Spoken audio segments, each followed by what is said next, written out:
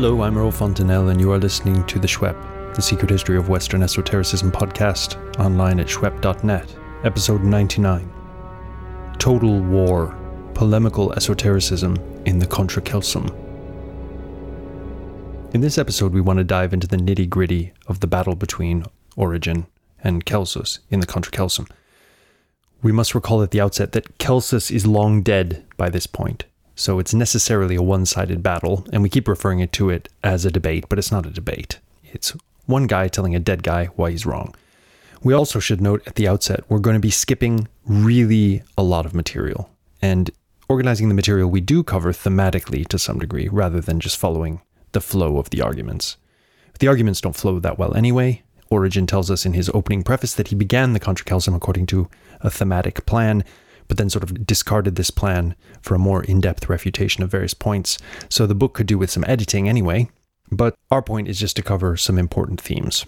We're interested chiefly in the ways in which esotericism is being deployed in the Contra Celsum as an ideological weapon. And this is especially interesting in that, as we began to see last time, Celsus's attacks on Christianity lean heavily on the esoteric as a strategy.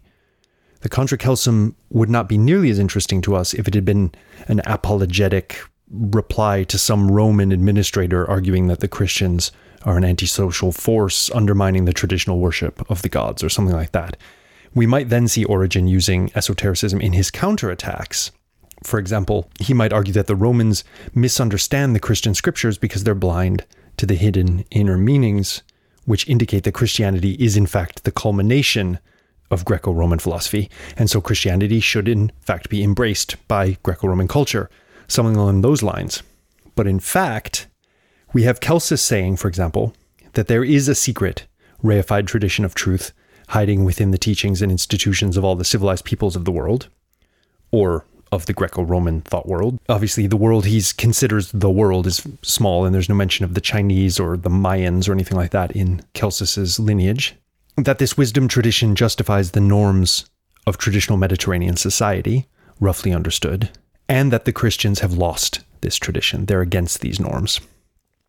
Celsus uses esoteric hermeneutics to demonstrate the presence of this tradition in a number of places, and Origen uses exactly the same types of hermeneutics to argue the opposite, or to nuance the argument so that the Christians are in fact part of the great tradition. It's fascinating. Both thinkers want to claim, for example, the heritage of the true mysteries. Both use enigmata to interpret the mysteries, to find their inner teachings. You'd think this would give them some common ground, but the opposite is true. A secondary interest in this discussion is to observe the lessons that the Contra Celsum conveys about the rise of totalizing discourses of truth, and the ways in which the esoteric can be used to posit and maintain positions of absolute traditional hegemony. We're heading into late antiquity in a big way here, and the Contra Celsum is the perfect exemplar of the new ways of thinking arising in this period. But already we see some, as it were, late antique totalizing talk from Celsus himself, writing in the 2nd century. To quote Pierre Hadot, in the 2nd and 3rd centuries, the Palaios Logos, the ancient tradition, became the Aletheis Logos, the discourse of truth, to take Celsus's title. A kind of perennial philosophy which was revealed to the earliest humans and which the Greek philosophers have preserved. End of quote. So what we see in Celsus, I will argue, is a weaponization of esoteric lineage building and hermeneutics for the purposes of ideological and identitarian polemic in this developing intellectual battlefield in which totalizing discourses are more and more appropriate. And of course, Origen will answer in kind. Let's get into it. First of all, we'll have to look at Celsus's attacks from doctrinal points of view. So the most important of these is that the Christians are not really monotheists, and the true account, of course, teaches that the only source of all reality is an absolute unity. So Celsus is a super monotheist, even though he worships lots of gods. But there are other interesting points which we might classify as doctrinal. And the only one we're going to have time to go into in this episode is that the world is eternal, as against the Christian and Jewish claim that it was created relatively recently, and we also have here an interesting glimpse into Celsus's view of catastrophism. Then we're going to turn to Celsus's more culturally situated attacks. The Christians are a new movement lacking a historical pedigree. In fact, they are apostate Jews, and the Jews were already bad enough. They, like the Jews, practice sorcery, which is always a good accusation when attempting to defame a religious tradition in the Roman Empire. The Christians reject sound method, relying on a bunch of newly minted scriptures instead of the dialectical process of reasoning, which of course leads one to accept the true account. But best of all, and this is the charge and countercharge we want to spend the most time with in this episode, the Christians are bad esotericists. We'll explain what we mean by this, but basically, it's an accusation which is kind of structurally similar to the magic accusation. In terms of magic, Celsus says, Christians, sorcerers, and Origen responds, no, Christians, doers of divine miracles. So, with the bad esotericism accusation, Celsus says antisocial secret group hiding their true doctrines because they're up to something. Origen responds, no, exemplars of the very type of approved hiding and revealing typical of proper esotericism. So let's begin with the charge that the Christians aren't really monotheists, even though they claim to be. Now, the way I phrase this is a bit misleading. Celsus's claim is that the Christians, in claiming that their God is both, well, God, and also a recently crucified Jew, they cannot possibly be serious when they claim that their God is truly one. Celsus, as a Platonist and as we saw, one of a remarkably Neoplatonist worldview, Neoplatonist in quotes, he claims that the primary God is a transcendent unity free of all qualities. Predicates, for example, like the predicate, was born and died on the cross, are clearly totally out of bounds for him, and he ridicules the Christian position here. But it's misleading to call this a criticism of Christian monotheism, because when we say monotheism, we typically mean not simply the belief in a single God, because in that case, pretty much every intellectual in late antiquity is a monotheist, but we also mean a host of attendant beliefs, such as the belief in exclusivity. So, for example, Celsus maintains that it's irrelevant what name you call the one true primary God. Call him Zeus, or you can use the names prevalent among the Indians or Egyptians. It makes no difference. So he's being rather unmonotheistic in his approach here, even though he's arguing that there is a single highest God from whom all the other gods are generated. So in doctrine, he's being monotheistic. In style, he's being more typical of what we think of as pagan or traditional. Now, there's a lot to be unpicked here culturally. First of all, Celsus and Origen both want to argue that there's a single supreme God from whom all other realities arise, including spiritual beings. Celsus calls these gods and daimones, Origen calls them angels and demons, and regarding demons, Origen considers them evil, and Celsus, we can probably guess, considered them a mix of harmful and helpful, in line with the normal Middle Platonist position. You remember from the podcast that Plutarch posited pretty malevolent demonic beings. So far so similar. However, Origen insists that there is something special not only about the supreme God, but about the Jewish account of the supreme God. That is, Moses received a special revelation which included names for God, like Sabaoth and Adonai, and that these names have a very special status. It's not just okay to call the highest God Zeus. In fact, to do so is blasphemous. This is the full monotheist intolerance package. This passage and related ones in the Contra Celsum raise a plethora of interesting questions, but they fall slightly outside the current discussion's main goals. However, Origen's response to Celsus in Contra Celsum 1:24-25 will be returning to the podcast in a perhaps surprising context when we discuss Iamblichus's theory of non-signifying names in the theurgic context in his reply to Porphyry. Meanwhile, a lot of debate recently has gone into defining what we really mean by monotheism, if it's more than just the belief in a single God. See the various works touching on pagan monotheism in the recommended reading section to this episode for lots of interesting discussions around the topic. For now, we can say Celsus made a point, which was to dog Christian theology for centuries. How can you claim that your God is both one and many? Platonism took its ones very seriously, and even thought through the reality of oneness to the point where they denied any attributes at all to a true one, placing it beyond even the monad, for example, an instance of oneness or oneness in itself. So, of course, the Christians will draw on these very arguments in trying to nuance what they mean by the Trinity, but the Platonists never buy their nuancing. Origen's God-Christ dyad will not do for Celsus, and obviously later Trinitarian dogma would have garnered even more metaphysical scorn from Celsus had he lived to see it. Turning to the eternity of the world, this is a very interesting case in point. This was an argument which would also have a long life in Platonist versus Christian polemic. The Platonists, as we've noted before in the podcast, pretty much always read Plato's Timaeus account as not really teaching that the world had a beginning through a creation process, but was rather temporally eternal. Plutarch is the exception here, whom we've talked about on the Schwepp. Aristotle offered a lot of arguments for the eternity of the world, which were absorbed into the arsenal of the Platonists.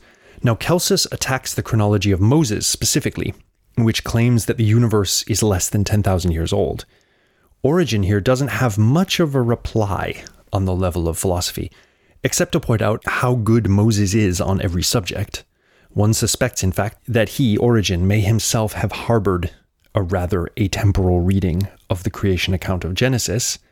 See his On First Principles for some serious metaphysics of time, but he's cagey about coming out and saying that he actually agrees that the world is eternal or eternal in a certain sense.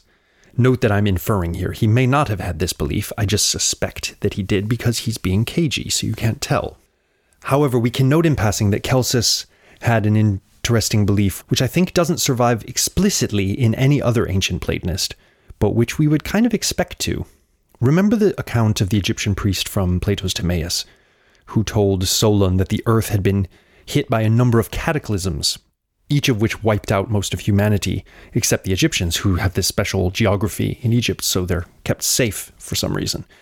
This is why the Greeks were always children. They only have a short cultural memory going back to the most recent cataclysm, while the Egyptians remember a much deeper historical framework.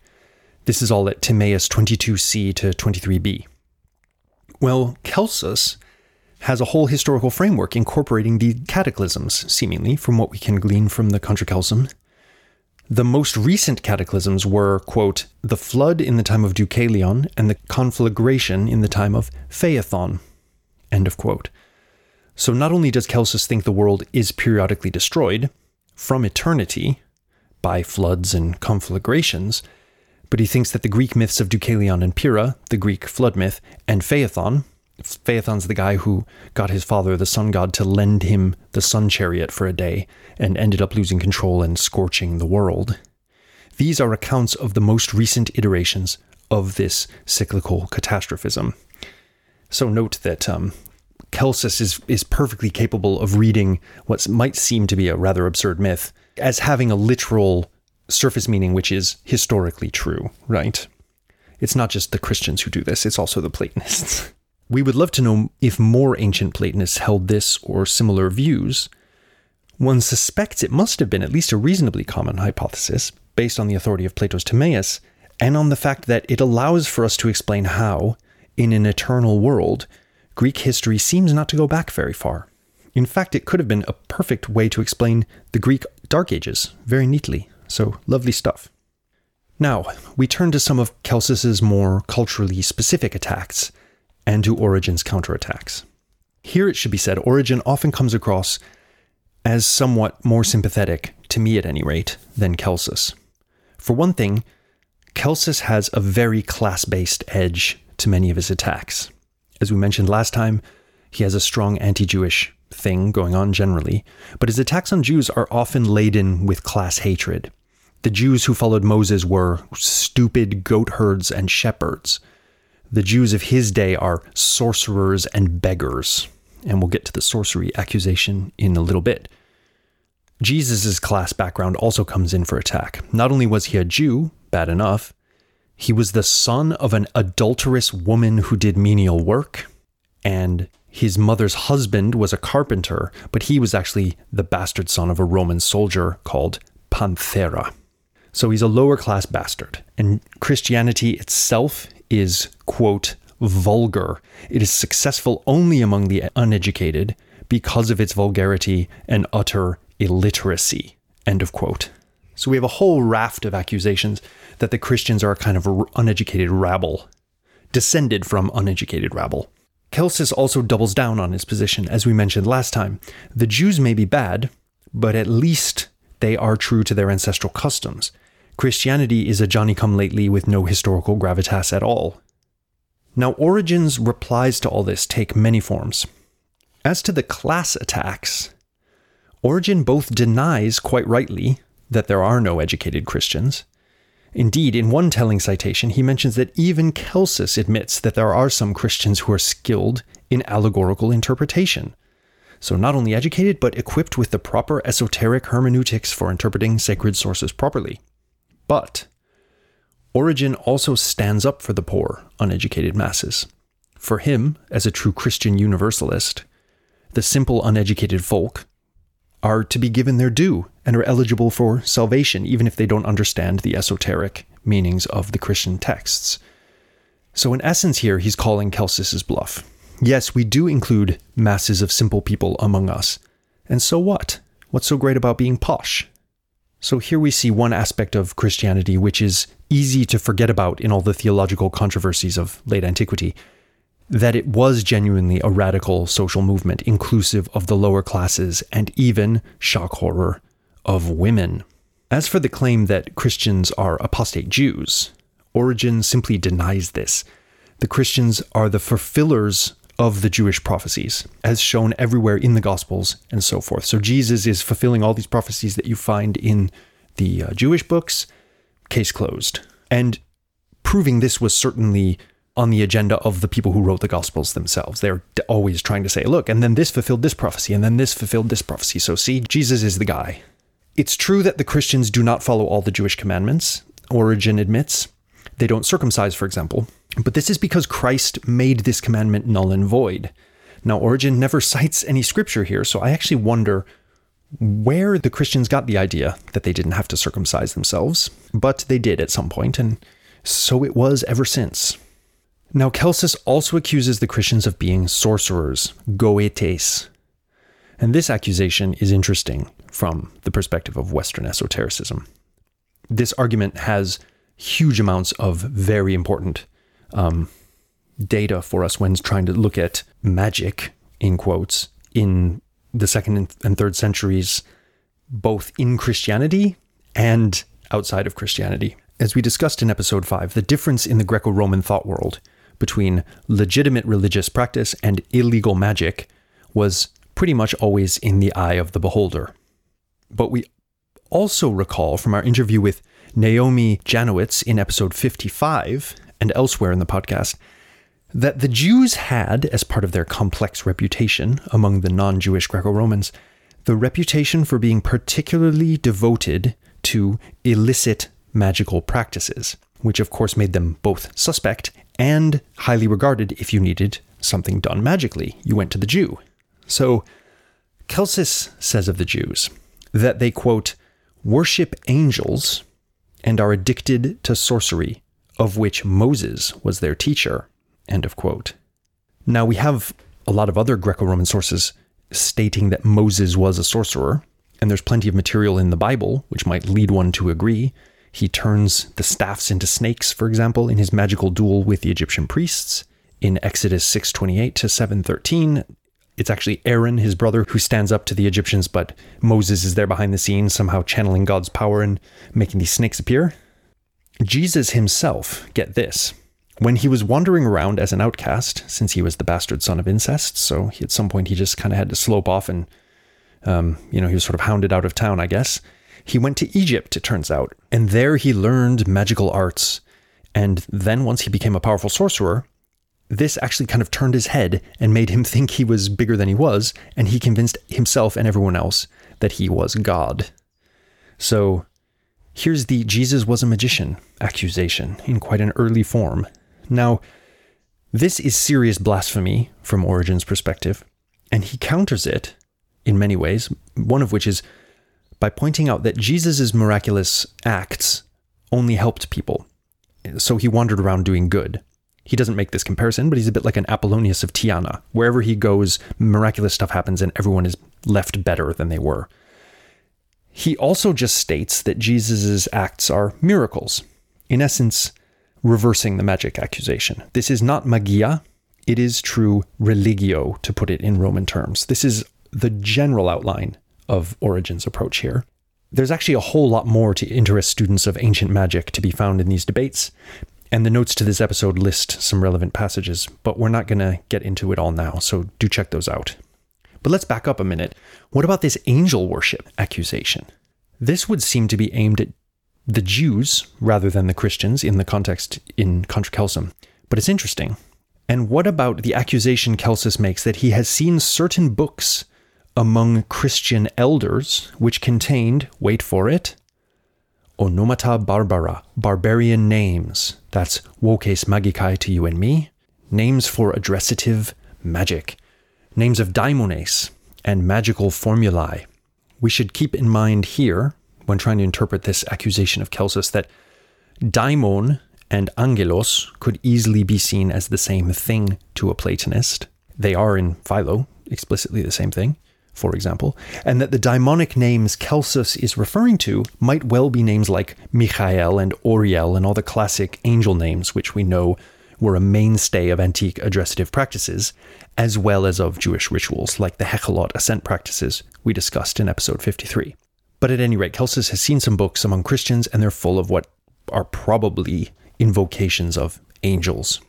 And Celsus makes this very concrete when he says that the Christians get the power they seem to possess by pronouncing the names of certain daimones and incantations.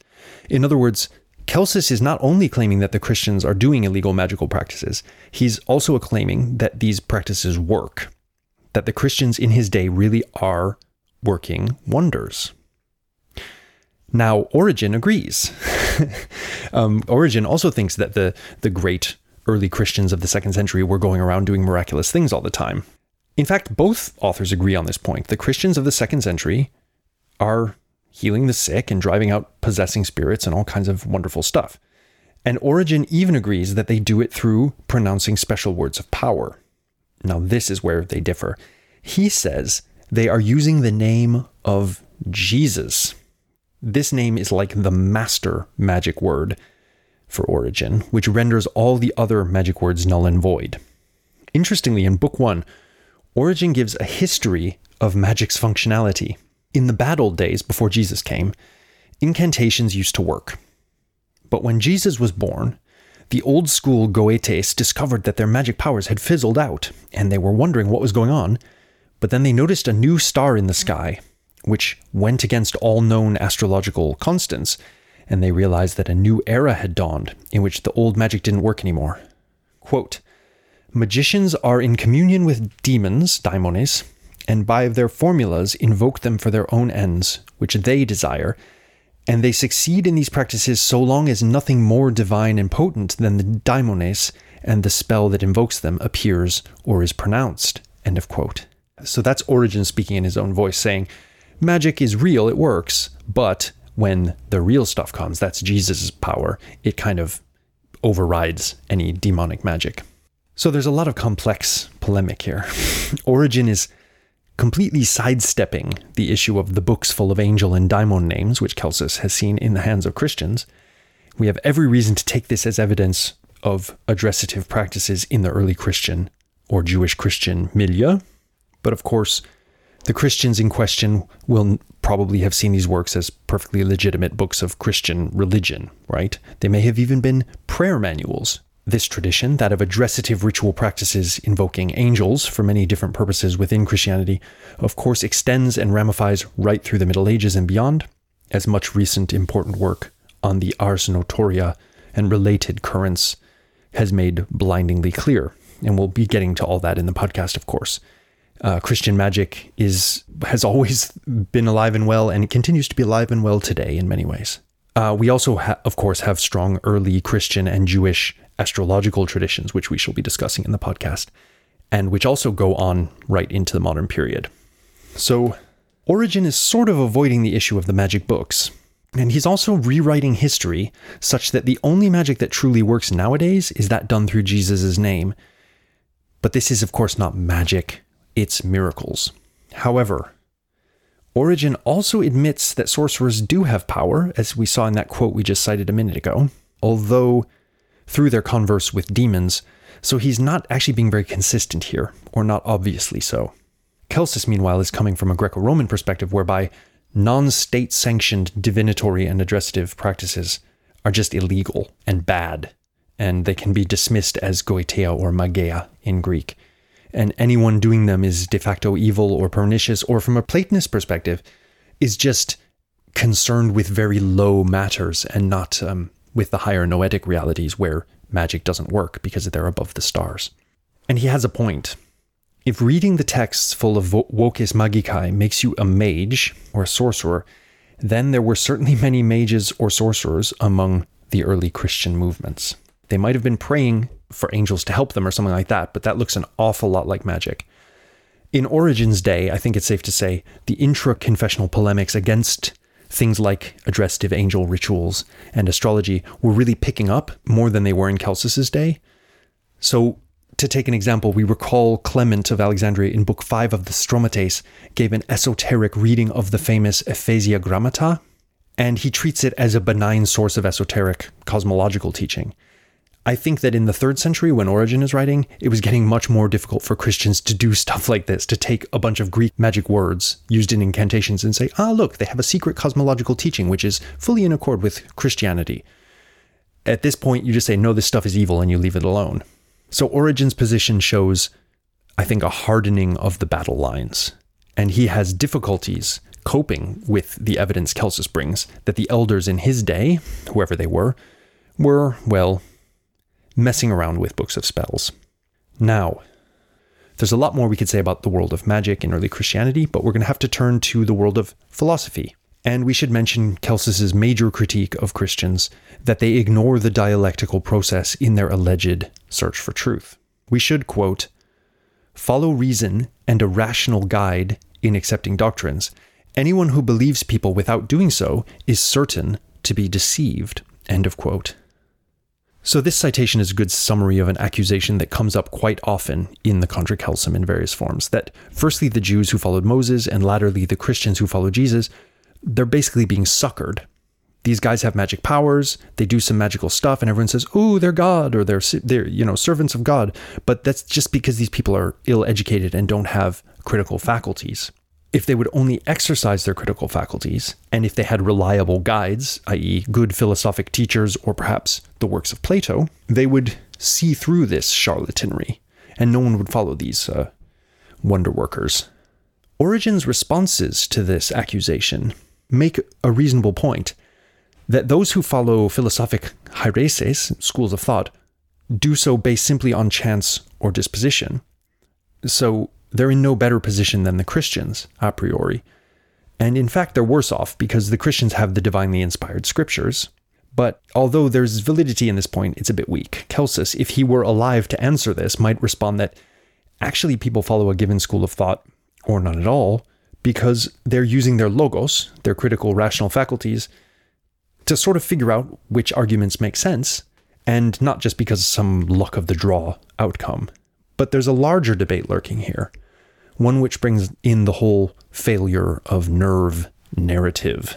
This narrative, to which we alluded in episode 95, Introducing Late Antiquity, is the idea in historiography that people in late antiquity, generally speaking, sort of gradually stopped trusting in their common sense and their scientific inquiry, which had been typical of earlier Greek thought in the Golden Age, and went over increasingly to faith-based models of knowledge. The failure of nerve model is old-fashioned, it's oversimplified, and it doesn't really work. And yet, it is kind of a useful way of thinking through the difference between the way Celsus thinks and the way Origen thinks. Celsus is arguing that blind faith leads to being duped. Origen counters that trusting in human rationality leads to being duped. You need a divinely sanctioned standard of truth. Interestingly, both approaches draw heavily on Plato, who argues in many places that the highest philosophic wisdom comes from the gods, not from human beings, but who also privileges the dialectical process in a big way. And in fact, both Celsus and Origen consider both processes, dialectics and divine revelation, as essential components of the search for truth. The difference, roughly speaking, between their positions is that Celsus wants to locate the search for truth primarily in its traditional institutional boundaries, the philosophic schoolroom or the educated disputation among educated Greco-Romans. While Origen wants to put it in the Christian scriptures, hidden esoterically, which give us a hotline to God, but, and this is crucial, which do need to be explicated according to what is, in essence, Platonist esoteric reading in order to be understood more deeply. In the end, part of the dissonance between the two thinkers is that Celsus believes in truth with a capital T, but Origen believes in truth and in salvation, which is, in a sense, more important than philosophic knowledge of the truth. And it's essentially something like mystery initiation. You either have it or you don't. So this is a big divide in ways of thinking, and Origen's way, for better or worse, was the future. The idea of Christian salvation just wouldn't have made sense to Celsus or really anyone from the 2nd century. Why do we need to be saved, and what are we being saved from, and what's so bad about this world, and all that kind of stuff? I don't want to get too black and white in this discussion, but I hope listeners get the idea without being suckered by the idea that everything in late antiquity was a kind of slide into irrationalism. Now, we have surveyed a few important points in the Origen-Celsus debate so far, and we're already at the end of our allotted time for an episode. However, we had to cover what we've covered because all of these points will return in the podcast, and they're all important for the kinds of debates which will occur going forward in Western esotericism. However, we have missed out a whole heap of stuff, and it's all kind of important for the history of Western esotericism because the Contra Celsum is just a crucial document. We have a brilliant English translation by Chadwick, which has stood the test of time for more than half a century, so there's no excuse not to go check out the Contra Celsum for yourself if you are an English speaker. And if you're not an English speaker, you're not even understanding what I'm saying anyway. It's a great read for those who love this sort of thing. But now we turn to the part of the debate which we find truly fascinating from the perspective of Western esotericism in late antiquity. This is the accusation by Celsus that the Christians are bad esotericists, and Origen's response that no, the Christians are the best esotericists. But of course, neither man uses the term esotericist, so we need to explain what we're doing here. Basically, both Origen and Celsus take a wide range of sources and interpret them through enigma, allegoresis, and similar methods to extract the hidden truths which support their positions. For Celsus, this is approved philosophic practice, and we've seen it being done by Plutarch, Numenius, Apuleius, and many others in the podcast so far. The Middle Platonists appropriated the mysteries, they appropriated myths, they took the Homeric poems, and so forth, as esoterically crafted texts with hidden meanings, most usually ones to do with cosmology and metaphysics. So far, so good. Now, Celsus makes two accusations against the Christians which are relevant to this practice of esoteric reading. One, that they use esoteric reading improperly. They misunderstand the enigmas to tease the meanings that they want out of texts. So they are bullshit esoteric readers, in essence. And two, that they are secretive rather than esoteric. So what Celsus is getting at here is something along the lines of a sinister cult, to put it in modern religious polemical terms. They're a secret, sinister cult. So Origen's responses to these accusations are very complex and very interesting. And we're just going to have time to discuss a few here, just pluck a few gems from the Contra Celsum to give an example of the way this polemical use of esotericism works in the text. As we saw in the last episode, Celsus explicitly praises Plato as the proper esoteric writer. Plato writes in a way that hides his true doctrines from the hoi polloi, but also makes his philosophic reader do the work of figuring them out for himself or herself, and thus kind of fosters philosophy. Standard esoteric Middle Platonist stuff, I would say. But he accuses the Christians of having secret doctrines which they don't reveal, but in a bad way. They keep them hidden because they're afraid, presumably, of the just punishment they would receive at the hands of the authorities if people knew about them. Who knows what goes on behind the closed doors of those Christian churches? That's, in essence, the implication. It's bound to be something unsavory and antisocial. Incidentally, Celsus is right that the Christian movement is against the social order that he supports, i.e. an elitist intellectual aristocracy. Origen and his rabble do indeed want the working classes to inherit the empire. But back to esotericism. Origen's response is very instructive here. Quote, "It is quite absurd to say that the Christian doctrine is secret. The existence of certain doctrines which are beyond those which are exoteric and do not reach the multitude is not a peculiarity of Christian doctrine only, but is shared by the philosophers. For they had some doctrines which were exoteric and some esoteric. Some hearers of Pythagoras only learnt of the masters ipse dixit, but others were taught in secret doctrines which could not deservedly reach ears that were uninitiated and not yet purified. None of the mysteries in any place in Greece and in barbarian lands has been attacked for being secret. Therefore, Celsus has no reason to attack the secrecy of Christianity and has no accurate understanding of it." End of quote. So Celsus is constructing a binary, secretive versus esoteric. The first being antisocial, dangerous, and bad, the second being proper. Origen's reply, in essence, is that we also are esoteric, and moreover, so are the Pythagoreans and the mysteries that you're so proud of. In other words, the cultural sources of authority that you have adduced for your lineage, they're also secret in the same way that we're secret. So what are you saying? Are you saying that the Pythagoreans are evil? Surely not. So therefore, you're cool with the Christians, right? We'll come back to that kind of Origen's response, because there's more to it. But let's give another example here. In Book 1, Section 18, Origen notes all the usual criticisms of the traditional Greek gods of mythology. They commit incest, they're subject to human passions, and so forth. And then he rallies to the defense of Moses against Celsus. Now he's speaking directly to Celsus here in a rhetorical way, even though Celsus is dead. "Notice also that the men in your list of writers pay little attention to those who would read them without any deeper understanding. They wrote down their own philosophy, as you call it, only for people able to interpret figuratively and allegorically. But in his 5 books, Moses acted like a distinguished orator who pays attention to outward form and everywhere keeps carefully the concealed meaning of his words." End of quote. So this is actually a really good point that Origen raises here.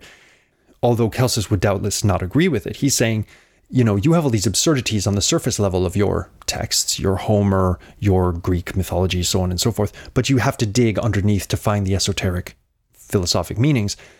In Moses, in the books of Moses, because of course Moses is the author of the first 5 books of the Bible, as far as both Origen and Celsus are concerned.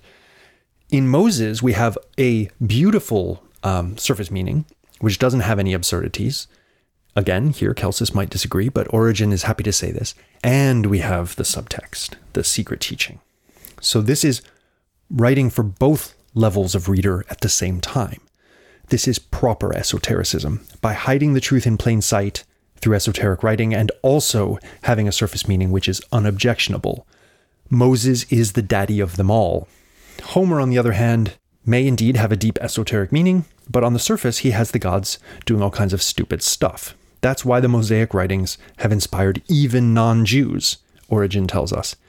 These writings are universal. They speak to all levels of human consciousness. Now, Celsus makes another claim against the Christians, that they read enigmas badly, i.e. they use esoteric reading to explain away different points in their scriptures and kind of try to come up with a single coherent religious message. But in fact, the scriptures are a big mess. Now, as an aside here, this is where we get into completely unfalsifiable territory. The bad esoteric reading accusation could easily be cast at both of these authors. It should be perfectly clear to any outside observer that both Middle Platonist esoteric readers and Christian scriptural readers are habitually and programmatically ignoring the stuff that seems to contradict their message in order to get the message that they want. That's how this kind of reading works. In fact, one approach to the rise of what we call esoteric hermeneutics in Platonism and earlier in Stoicism, sees it as primarily a means of making recognized authorities like Homer philosophically unobjectionable. We don't want Zeus raping mortals, so we make it into an allegory of the physical elements, this sort of thing. I think there's more going on in this intellectual history than just this, but there's no denying that this is going on, that one motive for this kind of reading among the Greeks arose from wanting to have these kind of authoritative names like Homer as part of their intellectual lineage, but having the problem of what do you do about, the Homeric gods, this sort of thing. Now let's have a look at this process in action in the Contra Celsum, weaponized esotericism at its finest. We only have time for one section from Celsus and one from Origen, as being sort of most representative of their positions. So at Book 6, 42 to 43, Celsus discusses the, to him, blasphemous Christian idea of Satan, the Christian position that God has a kind of enemy. The Christians, we learn, made this up because they misunderstood the divine enigmata hidden in Greek myths.